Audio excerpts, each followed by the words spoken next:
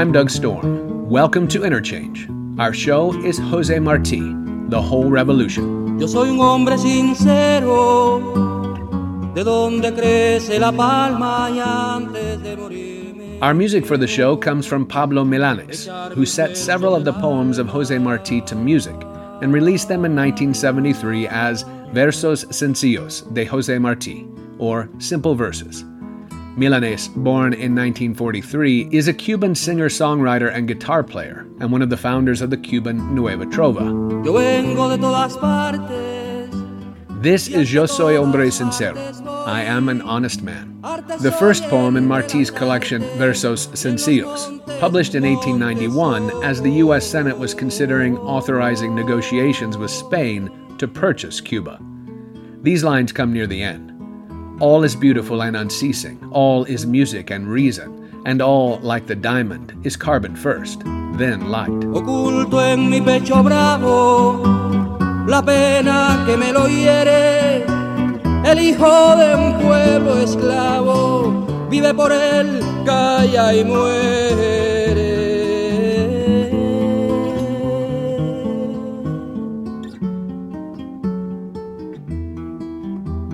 In 1882, Jose Marti, Cuban revolutionary leader and poet, singled out for disdain the prevalent idea that, quote, there could be no theme better, more stimulating or conducive to depth and grandeur than the study of oneself. That idea remains ascendant.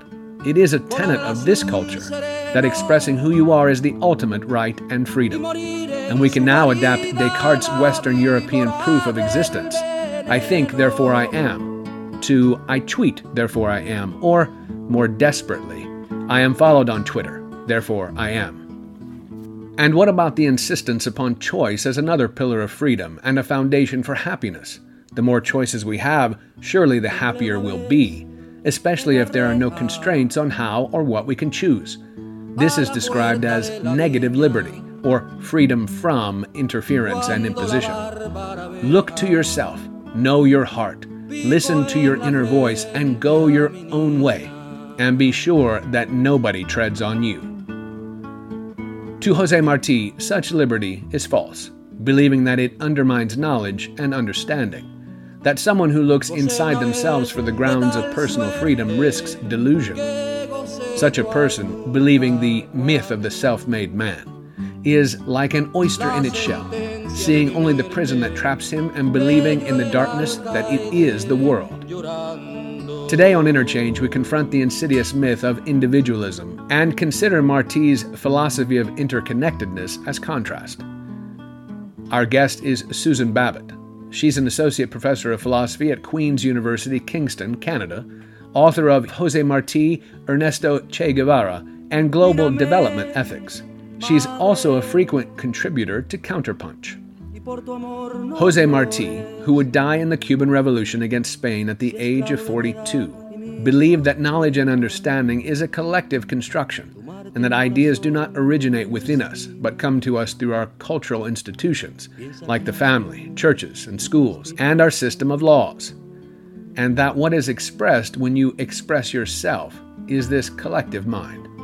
If your culture is imperial, slaveholding, and expansionist, what kind of self can you express? Un verso forjé, donde crece la luz.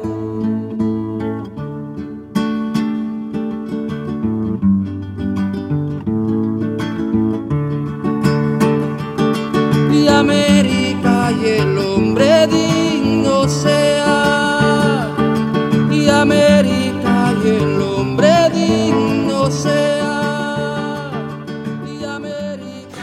Susan, let's talk about the title of your most recent book, right? Jose Marti, Ernesto Che Guevara, and Global Development Ethics: The Battle for Ideas. That's right. Let's take that apart, right? So there's a lot in that title, and the book covers all those things. So let's start with Jose Marti. Jose Marti was the leader of the last independence war by Cuba against Spain. He is known as a revolutionary for independence, but his he was distinct from a lot of revolutionary leaders because he believed that independence would never be fully achieved without a liberation from the ideas that were being instilled in Latin Americans by the dominance of Europe. And what year was this, Susan? Well, Martí died in 1895. He died young. He was only 42. And that was at the very beginning of the last independence war, which ended very badly for Cuba because the United States intervened against Spain. Lenin later called it the First Imperialist War. It was a humiliating defeat for Cuba. And astonishingly, Martí, I mean, you could say, looking at his military career, that he was a failure. Mm-hmm. But what has really intrigued me was the power of his thinking. Mm-hmm. You read through his work, and this is not just Martí, it's the philosophers that preceded him that wanted independence right from the beginning of the 19th century. Okay, so Martí is a philosopher, not a warrior per se, right? So this is the important part, I think, to understand a lot of this background. We've had a couple of shows on Cuba here to try to understand the history of the island, and you're looking at the philosophy of a couple of people in particular, but the philosophers that come before Martí, right? So back into the 1830s and 40s. Yeah, starting around the beginning of the 1800s, really the end of the previous century with Félix Varela. And this is something people don't know about Cuba, that the Cuban Revolution arose out of a long philosophical tradition, and it wasn't Marxist. Martí was not a Marxist. Mm-hmm. Now, he coincided with Marx and he admired Marx, but he doesn't, in 27 volumes of work, he only mentions Marx a couple times. So that tradition was naturalistic, humanistic, realist, strongly opposed to European liberalism from the very beginning. Mm-hmm. That's what's quite remarkable. Because in the 20th century, in the tradition that I teach, analytic philosophy, some of the arguments have arisen, arguments similar to the arguments made by those early independence activists in Cuba, but not so comprehensive as the arguments that they were making. Was it an intentional, liberalism as we know it, I guess, comes before Mill, but Mill is one of our sort of first really thorough explicators of the idea, right? Yeah, that's right. And liberalism is a term that gets tossed around today, and people have said to me, well, that term is so general, it should just be retired. But the thing is that liberalism philosophically is a very precise view. It has certain premises that are quite precise and unique to that view. For example, there is the view that in order for me to act on my interests as an individual, not morally, but just as an individual person with certain idiosyncratic desires, preferences, and life plans, for me to act on my interests, I act on my deep-seated desires, preferences, and life plans as long as I can reason well instrumentally and I have true beliefs. That's the view of what it means for somebody to be acting on their own, freely, so to speak. And it translates into a view of freedom, which Isaiah Berlin called the negative view of freedom. It's a view according to which, put simply, right, roughly, it's the view that I'm free as long as I do what I want, as long as I don't have barriers in front of me. Mm-hmm. So it's a view, it's called negative view of freedom because it's a view about the removal of barriers. Freedom from. Freedom from, exactly. Mm-hmm.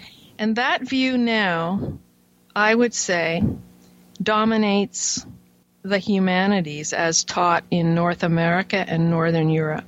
How do we, what's the other view then, what's positive freedom then, or positive liberty? Marx's view, Aristotle had this view also. It's the view that I'm free if I realize my unique human potential. So I'm free not when I do what I want, because I could in fact be doing what I want and be failing to realize my human potential. But for 25 years that I taught students, I found it almost impossible to convince anyone of the positive view of freedom. The response I always would get was, well, who's to say? You see? And right, what that shows is a deeper cultural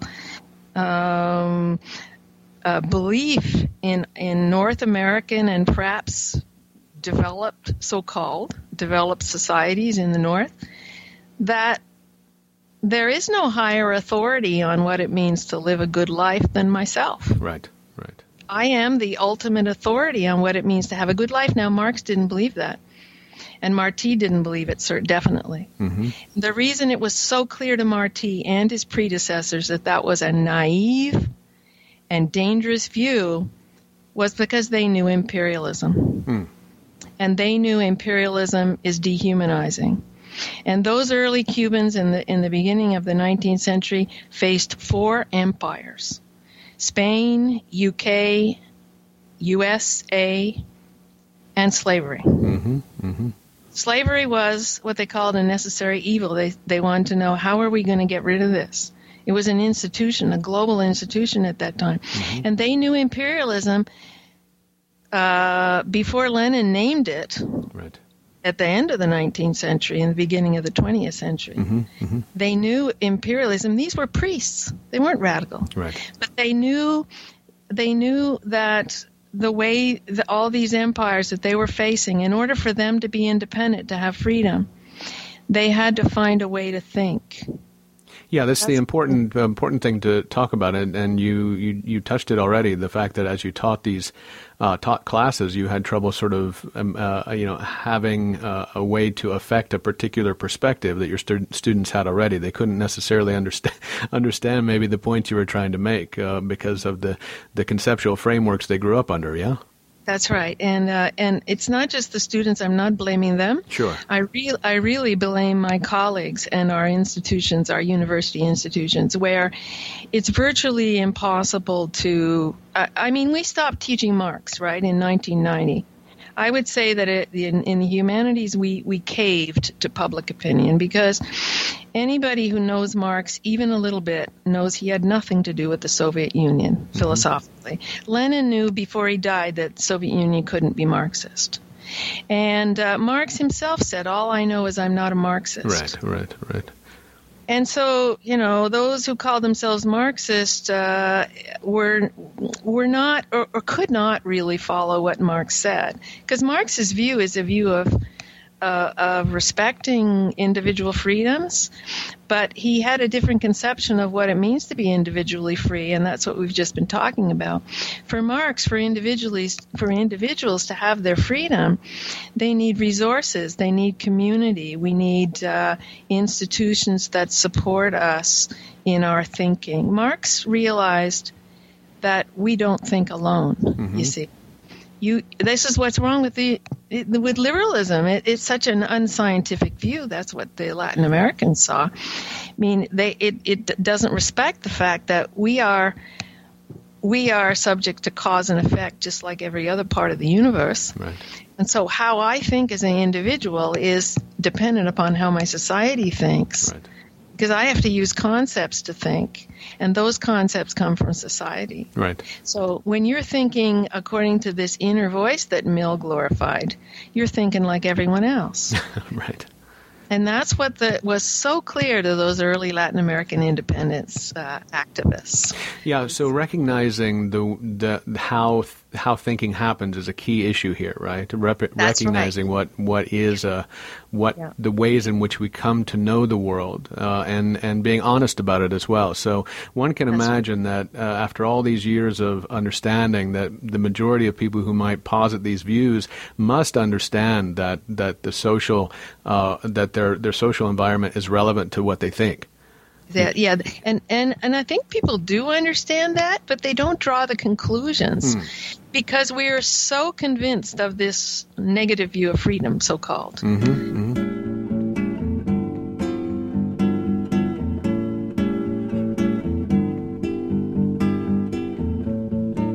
Vierte corazón tu pena donde no se llegue a ver.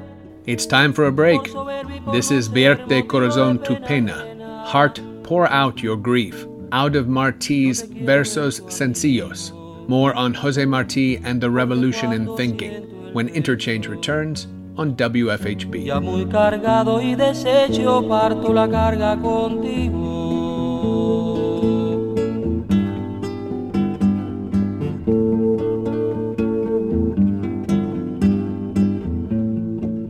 Tú me sufres, tú aposentas en tu regazo amoroso todo mi amor doloroso, todas mis ansias y afrentas. Tú porque yo pueda en calma amar y hacer bien conscientes en enturbiar tus corrientes con cuanto me agobia el alma.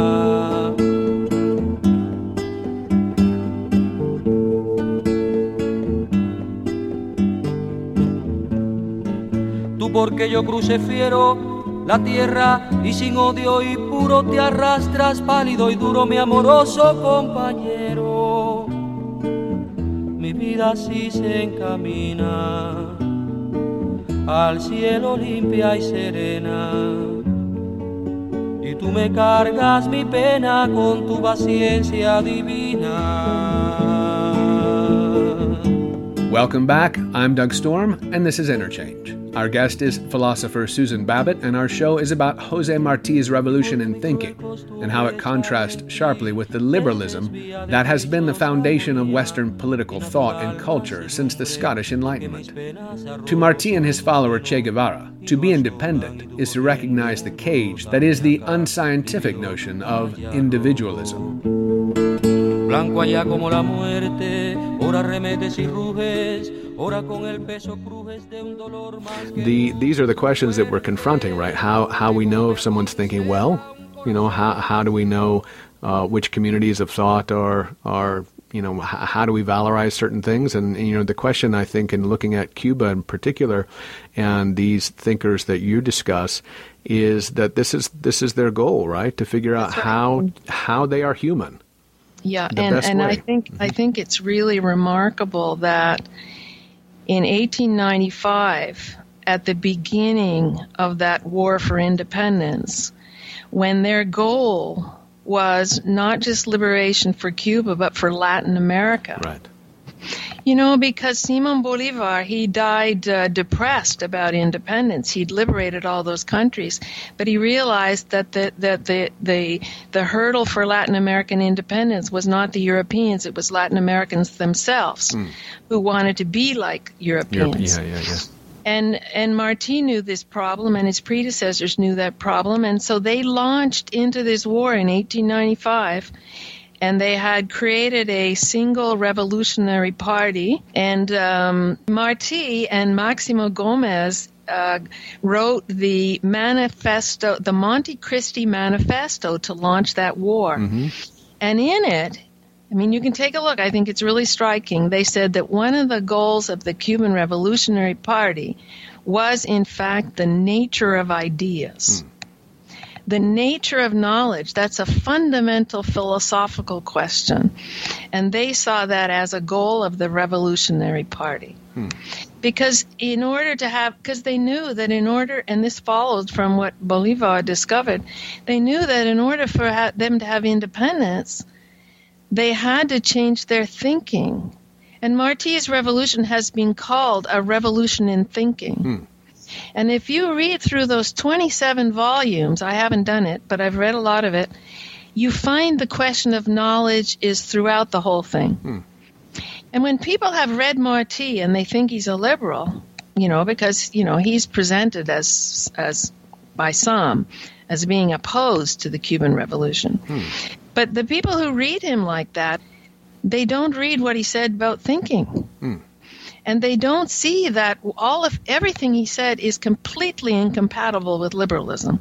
It's incompatible with that key idea of liberalism expressed by Mill, that I live freely when I live, quote unquote, from the inside, when I listen to the quote unquote inner voice, when I realize my desires, preferences, and life dreams as long as I have full and complete information and can reason well instrumentally.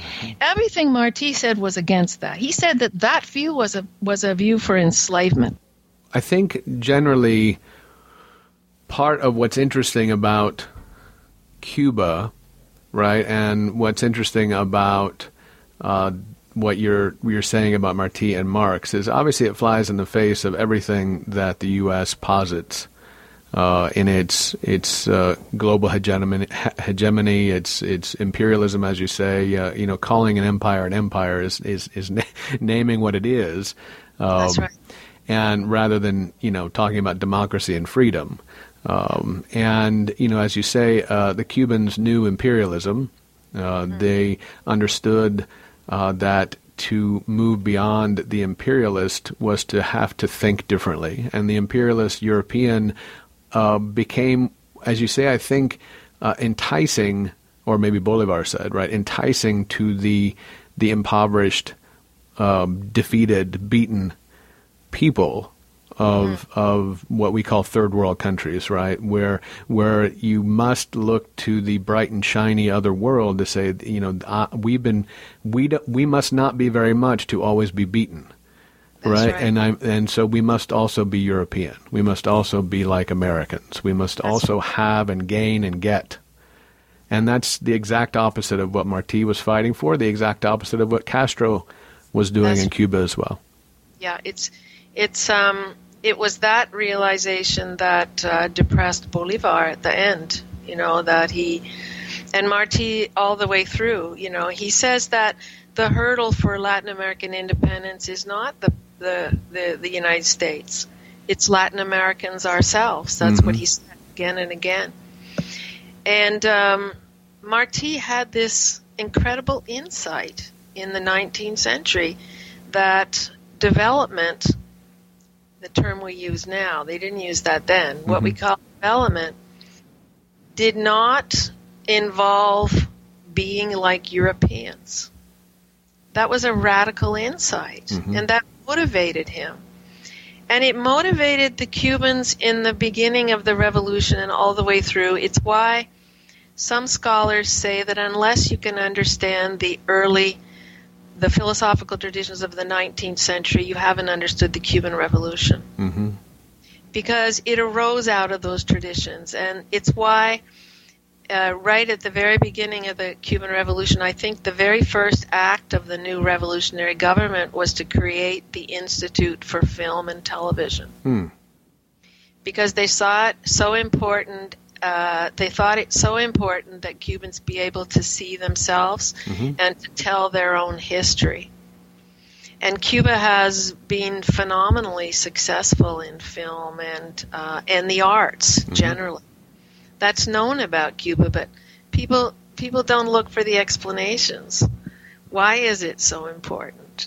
And it's because Cuba has always recognized that in order for people to think freely for themselves, they need proper institutions. Right.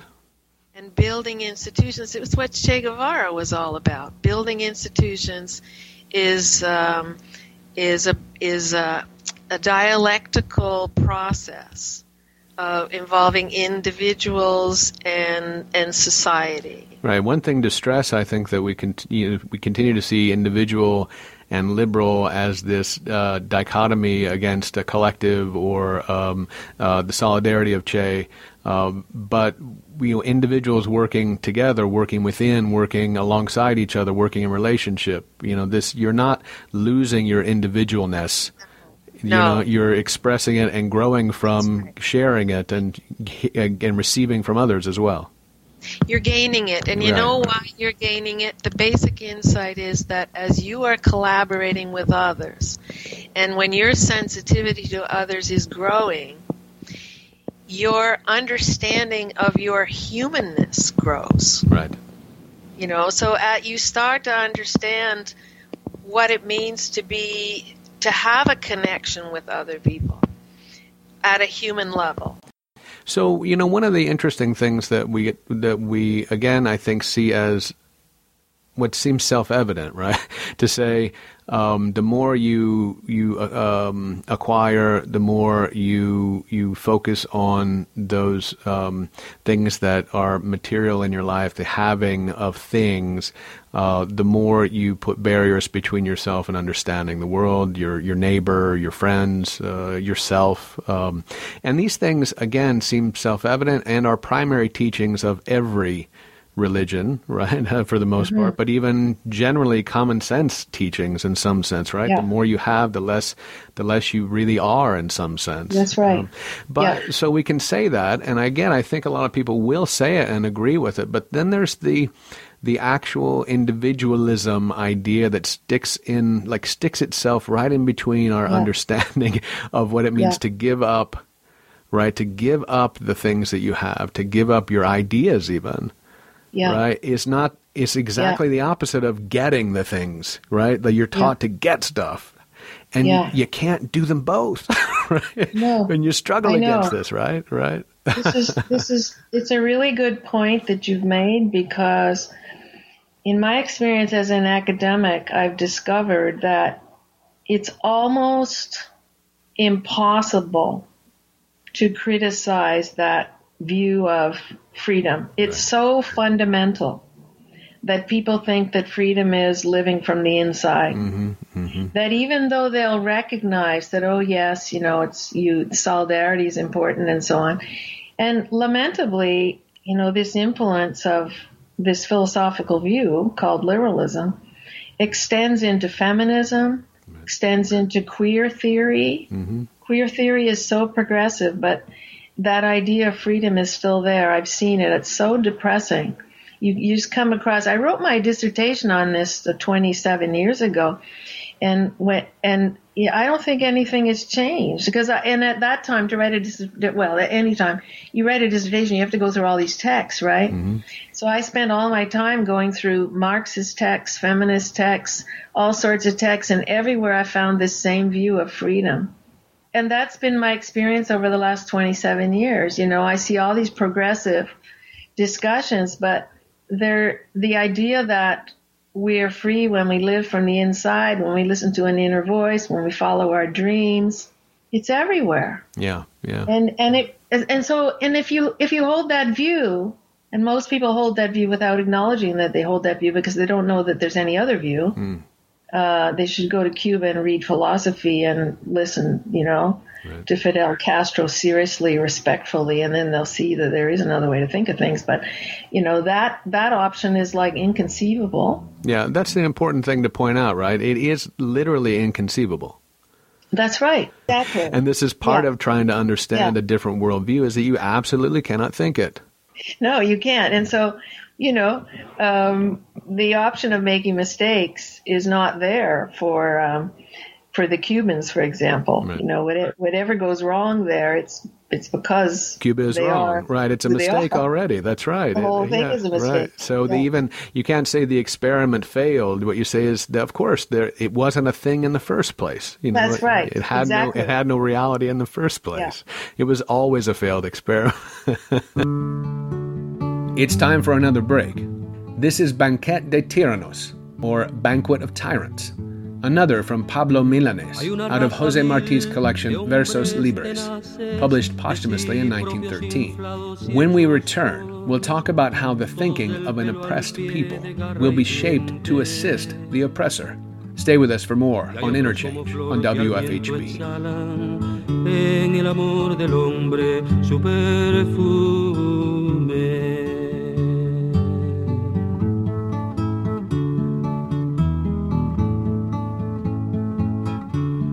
Como en el bosque hay tórtolas y fieras y plantas insectívoras y pura, sensitiva y clavel en los jardines. De alma de hombres los unos se alimentan, los otros su alma dan a que se nutran y perfumen su diente los glotones, tal como el hierro frío en las entrañas de la Virgen que mata se calienta.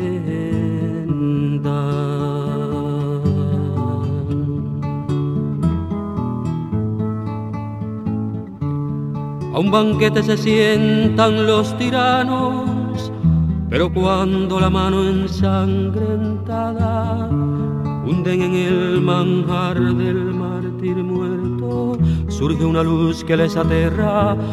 Flores grandes como una cruz, súbito surgen y huyen, rojo el hocico y pavoridos a sus negras. This is Interchange on WFHB. Welcome back. I'm your host, Doug Storm. My guest is philosopher and political essayist Susan Babbitt. Our show is Jose Marti, The Whole Revolution. In this segment, we try to look objectively at the bias of democracy, especially when that political idea is reduced first to the single act of voting, but then further altered to be voting via consumption. In contrast, we consider what it means to actively pursue political collaboration in a single-party system. Los que no llevan del decoro humano ornado el sano pecho, los menores y los segundones. Talk about one-party system too. I did want you to talk a little bit more about that, if you don't mind. Oh yeah, the one-party system. So that came from Martí, and Martí created the Cuban Revolutionary Party. He was organizing the independence movement, right? And he was actually, I've said that he was a philosopher, and he died right at the beginning of that last independence. It's like the first battle. Like yes, the first time he went into war. Yeah, right. Yes, he went into war, and people said, well, he shouldn't have gone into war. Right. But he was a very, very skilled politician. Mm-hmm, mm-hmm. He was extremely skilled politician because what he managed to do was to unite all these different factions for this war in 1895, because there had been two previous wars for independence that failed, a long 10-year war and then a shorter war in 1879. And the leaders of those wars had different views, and Martí was young. And how did he gain that respect? He went up and down the coast of the United States uniting people. He was a very skilled politician, and he argued for the single party because, and when I read that, I see an epistemological argument. The thing is that, just as you and I have been saying, there are things that are inconceivable because of our institutional the institutions in which we participate. Mm-hmm. And I've seen in the academic world there are certain things that you just cannot say. You can have all the arguments for it you want, but no one will hear you because it falls outside of what's imagined.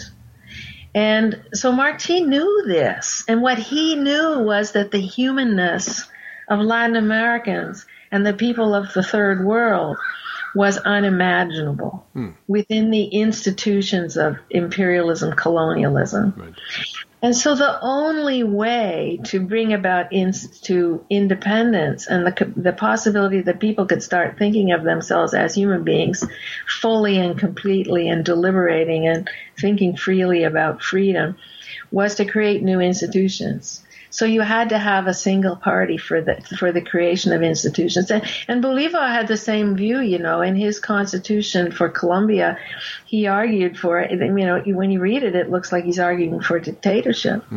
He wanted strong central government. But he was a liberal. He's seen as a liberal by historians. Mm-hmm. And he believed in what the Europeans were saying, but he realized that no European philosopher knew what it meant to be colonized, with the possible exception of Jeremy Bentham. But all these people, Rousseau, Locke, Hobbes, they'd never been colonized. They didn't know what it meant, as Bolívar said, to be even lower than servitude, lost or worse, absent from the universe. They didn't know what it meant to be non-persons or to be what Fidel Castro used to call sobrantes or leftovers. And so in order to create for independence, you had to have a single party because you had to be able to transform institutions. I gotcha. And that's what the single party does in Cuba. If you look at that system fairly and look at the arguments, you see that it respects democracy. It respects the rule of the people. It might not always work, but theoretically there is an understanding of and a respect for the rule of the people, which is what democracy means. But in order for the people to rule themselves, they need resources. And that's what Che Guevara was about. He said, in a famous paper in 1965, he said, well, people say the single party leads to repression. He said it might lead to repression, but it doesn't necessarily do that. And you have to recognize that people without any single party or any government are already repressed. Mm-hmm, mm-hmm. They're repressed by the thinking that dominates them. Mm-hmm, mm-hmm. So he said, in an individualist society, people are already repressed. Right. They're already repressed because there are ideas and values being imposed upon them day by day through all their institutions. Right. And I think it's obviously a simplistic notion in this country that democracy is simply voting. It's simply saying yay or nay to a particular representative or a particular ideology. That's right. And that the best, and in fact, we're generally told that our best way to be democratic is to buy stuff a particular way. Right? Yeah, so that's right. Exercise democracy by buying things a particular way. Yeah. So it's a real struggle to try to, untether democracy from our sense of this system and its voting, institution, as opposed to thinking rule of the people and how it might be, come about a different way. And when you talk about institutions, creating institutions, and you can see how, not necessarily multiple parties, but you can see how having, I think in this country, a kind of push-pull, constant battle between ideologies and economic ideas creates a constant sort of tension of almost unknowingness, an inability to say what is good for all of us and how to move in those directions versus just saying this is the right ideology. And I understand very much what you're saying in some sense to say that this is a single party is an idea that we create institutions this particular way. And that in order to get to the idea, right, the social, democratic, or, whatever the idea is, in order to get to the institution, we need to work and talk and be together to create the institution. The last thing you said, I think, is crucial because that's where the primacy of this question that I mentioned that was in the Monte Cristi Manifesto, right? That document of war in 1895. And they said their goal was the nature of ideas. Well, when you look at the nature of ideas and you see how our thinking comes out of how we live and that our understanding, our humanness comes through human connection, then the question is not what is the political system or what is the good or what is the future vision. It's a question about how do we discover it how do we discover in an ongoing way, day by day, in honestly and with integrity, how do we discover and increase our understanding of what it means to be human and to live together as human beings, realizing our full potential as human beings? And when we look at that question of knowledge, then it can motivate us day by day. This is why, people think it's strange that my two areas of research are Jose Marti and early Buddhism. But they come together on this point. The central point of the question, how do we discover who we are as human beings? And it's a day-by-day process in which we build our awareness of each other through collaborative work towards greater peace and harmony. And as we do that day by day, that creates consequences in a practical sense, but it also builds our understanding so that we can create a more humanistic vision. That's what Marx said. Marx never answered the question of what is communism, because he said that understanding has to arise out of the process of collaboration, the historically materialistic dialectic. Right. I mentioned this to you, I think, in an email. The concern or confusion often, or it's not a confusion. I express the fact that I think that the current libertarian, right-wing think tank world view is very much has very much understood these lessons. Not to create freedom, not to create human flourishing for everyone, but to know how to manipulate via institutions. To understand the power of the idea within the institution, to remake the institution with the ideas, and then to disseminate the ideas through the institutions. That was their goal the whole time, and in fact, it's been widely observed that Charles Koch in particular studied Lenin to figure out how to maneuver, operatives, thought operatives, basically, within institutions. So now we have institutional, think tanks all over the country, this country and the world, of course. But this was the basic idea. We create an institution which then disseminates our ideas, and then the world becomes what we want it to be. I think you're right. And it's a huge distortion because Marti said, we want truth, not dreams. And what that picture leaves out is the access to truth about who we are as human beings, which only comes through loss and giving up and transformation through human connection. So, if what you want is a certain idea and you're not able to access truth, or you're not willing to do what it means to get to the truth, then again, you're just thinking in that invisible cage, as Che Guevara said.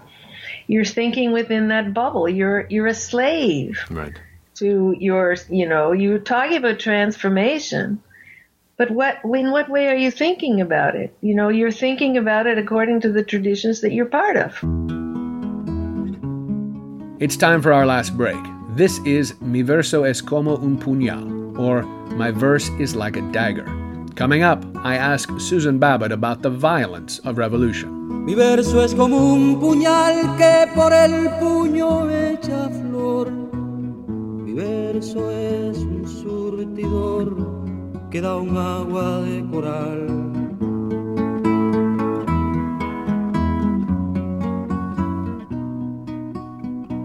Mi verso es de un verde claro y de un carmín encendido. Mi verso es un ciervo herido que busca en el monte amparo.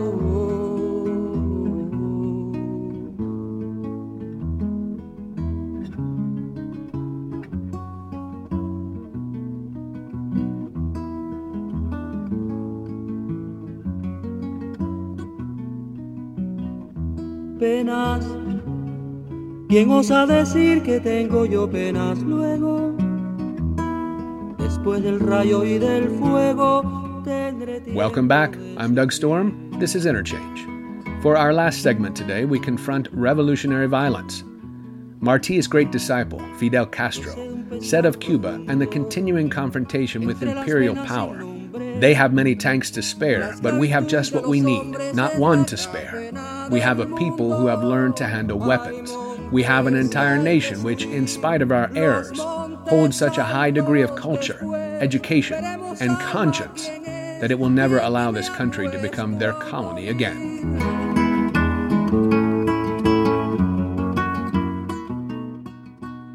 Well, I appreciate that, Susan, but I think that the issue for us in front of us, and I think that even in terms of Guevara and Marti and Castro, is these men were struggling and fought against imperialist forces, right? Against oppression, against the European idea, against being used as resources, not as people. And so that is what we are confronted with today. Still, and that you and I and everyone in the Western world and everywhere else, in fact, but the places where we don't imagine that we are these slaves or that we are oppressed in this way, we are those same people. We are Marti and Guevara and Castro, and there is a revolutionary zeal that is clear in these people, right? So they're not saying live your life and know harmony little by little. That's right. They You're are right making about that. changes. They've decidedly Castro in particular. I think it was actually Che that might have said this, or it may have been Raul, but it basically said we knew how to use guns. Yeah, that's right. Raul, I think, said that actually. So, this is an issue, and it's not something I'm necessarily proposing. But what I'm saying is these are not just people who sat around and thought and talked and wanted to figure out how it was to be human. They acted on it as well. They acted on the change they needed to do. They had to act to create those institutions to free the people. Yeah, and so what you're describing is the dialectic that Che Guevara explained, that it has to be those two things, right? Individuals live their lives, and as they live their lives, they understand better who they are as human beings and gain confidence and more capacities and so on. But that happens in a context of changing institutions. And it can't be dissociated from that. Mm-hmm. It has to be when Martí formed the single party, the Revolutionary Party, it was to create the institutional transformation that would allow individuals to also become free from the prison of their own selves. Right. The two have to go together. So you're very right to bring that in. And Che Guevara talked about the real revolutionary has to have great feelings of love. Mm-hmm, mm-hmm. But when you read Che Guevara, you see that those great feelings of love do not become possible without the struggle against imperialism. Right. Because you can't recognize the people that you're supposed to be loving. Right. Well, and I think you said, know they exist. Yeah, Martí said something else in this manifesto, right? If there is war, we'll bring you war. If there is respect, we'll give you respect. But the issue still, I think, is that we can look at these places too and say, Martí had an enemy in a sense, right? Martí had to fight against an imperialist force. Guevara and Castro as well had an enemy to fight against. Guevara, the Cuba sends troops to Angola because there is an enemy against a people as well. There are people that identify an enemy. Right, identify an acquisitive, transgressive, imperialist force that is using other people for resources. So they identify the enemy, and then they go to war. This is our issue. Like, what does that mean for us? If I am to be in the mold, or if I am to think that I'm going to follow Guevara, Castro, Martí, and others, then there is that kind of work to do too. Yeah. That's right. And the daughter of Che Guevara, she was here in my town a few years ago. She said that if her father were alive now, he would be organizing on the internet. So yes, in the 60s they picked up guns and he went to Africa and Bolivia. But Che Guevara always said that if there were another way to fight, it would be better than picking up guns. Mm-hmm, mm-hmm. And, but you have to be, you have to be moving in a direction. That's what I've always admired about the Cubans. They're willing to work with anybody as long as they're moving in the direction against imperialism and for the benefit of what Fidel Castro called the leftovers, right? So that's why he had so much respect for Pope John Paul II, who came to Cuba in 1998. Who would have thunk it, But he said, well, he's moving in the same direction. As long as he's a world leader and he's, you have to be moving along. And that's what Che Guevara said. You got to, what it means to be a revolutionary. So, but there's two parts, right? You can't just be an anti-imperialist and be living in this selfish, self-absorbed way. That's not going to make any difference. Mm-hmm. They were, for Che Guevara and Martí, there's two parts to it. You have to be involved in anti-imperialist struggle, but it matters fundamentally how you're living day by day, because if you're not exercising sensitivity and human connection, you don't have access to truth. Mm-hmm. Mm-hmm. That's dialectical materialism. Right. So it matters what you do day by day. There's a very nice quote from Che Guevara really emphasized that. Well, it struck me as I hadn't mentioned this yet, and it seems like a good place to do it. But so this day-to-day struggle, and you can actually, go online, I think, and get YouTube's, which is an amazing thing, right? You can go and see Castro talk to his men, right? You can see Guevara. You can they talk about, they tell stories, and they're philosophical stories as well. They talk about Bolivar. They talk about trying to understand what it means to be a human thinking in the world and struggling against a particular force that has only them as, like I said, resource. Sees a person not as a person but as a resource. But what I haven't done yet, or what I hadn't thought about yet and thought about talking about was, we didn't use the word market here. We haven't talked about the word markets or free markets. This is the other side of this, where the idea that was a Mont Pelerin idea of Friedrich Hayek, right, where he says there's only one perfect thing. It's the market that never gets anything wrong, and this is to disallow your humanness, right? To imagine that there's a market of economic transaction that is the only thing that can give us true freedom. Is to fly again right in the face of what you're talking about. It's entirely the opposite. It means don't care about humans, don't care about your world. Do things let the market do things for you. It's very strange. It's such a strange world to want to even think that way. Is that a way in which you give up responsibility for life? You can just let other forces take over, and then you, like you say, you just live for your desires, live for your insides. Yeah, that's where the confusion about clearly the confusion about freedom, right? Yeah. But at the bottom of that view is the view that I'm free if I can get what I want, do what I want, realize desires. You can dress that view up. Yeah, the philosophers do. Yeah. But that's sort of the fundamental view. So that says that I'm in control as long as I'm being able to follow my desires, make my own choices. That's the language that's used. Yeah, the choices, right. Yeah, but there's another way to think about freedom that's much more interesting. It's a bigger challenge, and that's the idea that we create the world that creates us. It doesn't exclude the market, of course. I mean, Cuba is struggling with this concept now, but fundamentally, there's a fundamentally different view of what it means to be free at work there, I'm free if I can create the world that creates me as a person. And that involves my relationships and my capacities. And as I do that, I see things differently. I understand things better. Right.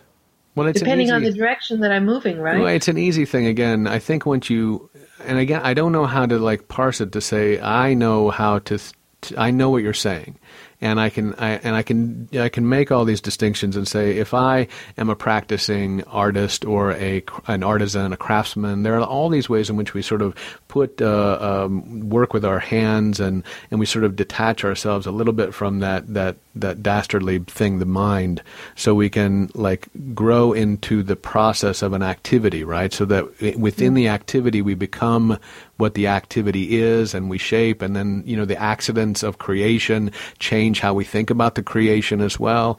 And so it's easy enough to kind of move that into human relationships as well, and being open to, as you say, creating who you are within those conversations, within those sharing moments in life, and then to see the very deadening idea of believing in a particular way to do things. That is about optimizing your selfishness primarily. That's right. Right? And so that you are not going to grow anywhere except maybe around the midsection. That's right. Che Guevara made this point that my students never liked this part of his essay. He said that there are people who go home and they do their art and they create things, and they think that they are escaping the alienation of capitalist work environments. He said, but they've forgotten the germs of their own sickness. And they're still within an invisible cage, something like that. And what he means is that the germs of our sickness is our self-absorption, right? So you can be creating art and still be in an invisible cage. Sure. If what your idea is if you're just fulfilling yourself, right, rather than trying to transform the world, of ideas or relations or in a certain way, right? Not just any old way. Yeah. It should be in a human way. Right. De gorja son y rapidez los tiempos. That's our show. Our final song is Amor de Ciudad Grande, Love in the Big City, which does not celebrate love or the city, but exposes the degradation of love in a market economy. Bodies are nothing now but trash, pits, and tatters, and souls are not the tree's lush fruit, down whose tender skin runs sweet juice in time of ripeness, but fruit of the marketplace, ripened by the hardened laborer's brutal blows. Thanks to Susan Babbitt for enlightening us on the myth of individualism and the persistent error of the self-made person in Western European thought. Thank you for listening. You can find this and past programs available to download online at wfhb.org/news/interchange. I'm Doug Storm. I produce Interchange. Assistant producer is Rob Schoon. Our studio engineer is Bryce Martin. Wes Martin is our executive producer. Stay tuned for Counterspin, followed by the Jazz Menagerie, coming up next on your community radio station, WFHB. Huele la flor el día en que nace. Aquella virgen trémula que antes a la muerte daba la mano pura que ha ignorado mozo el goce de temer.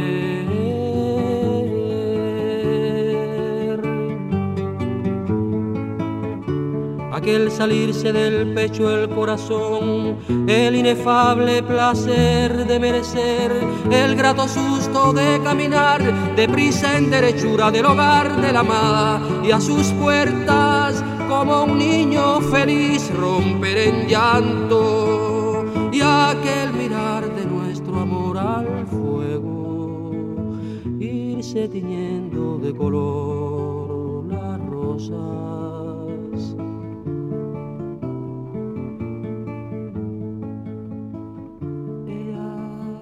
Soy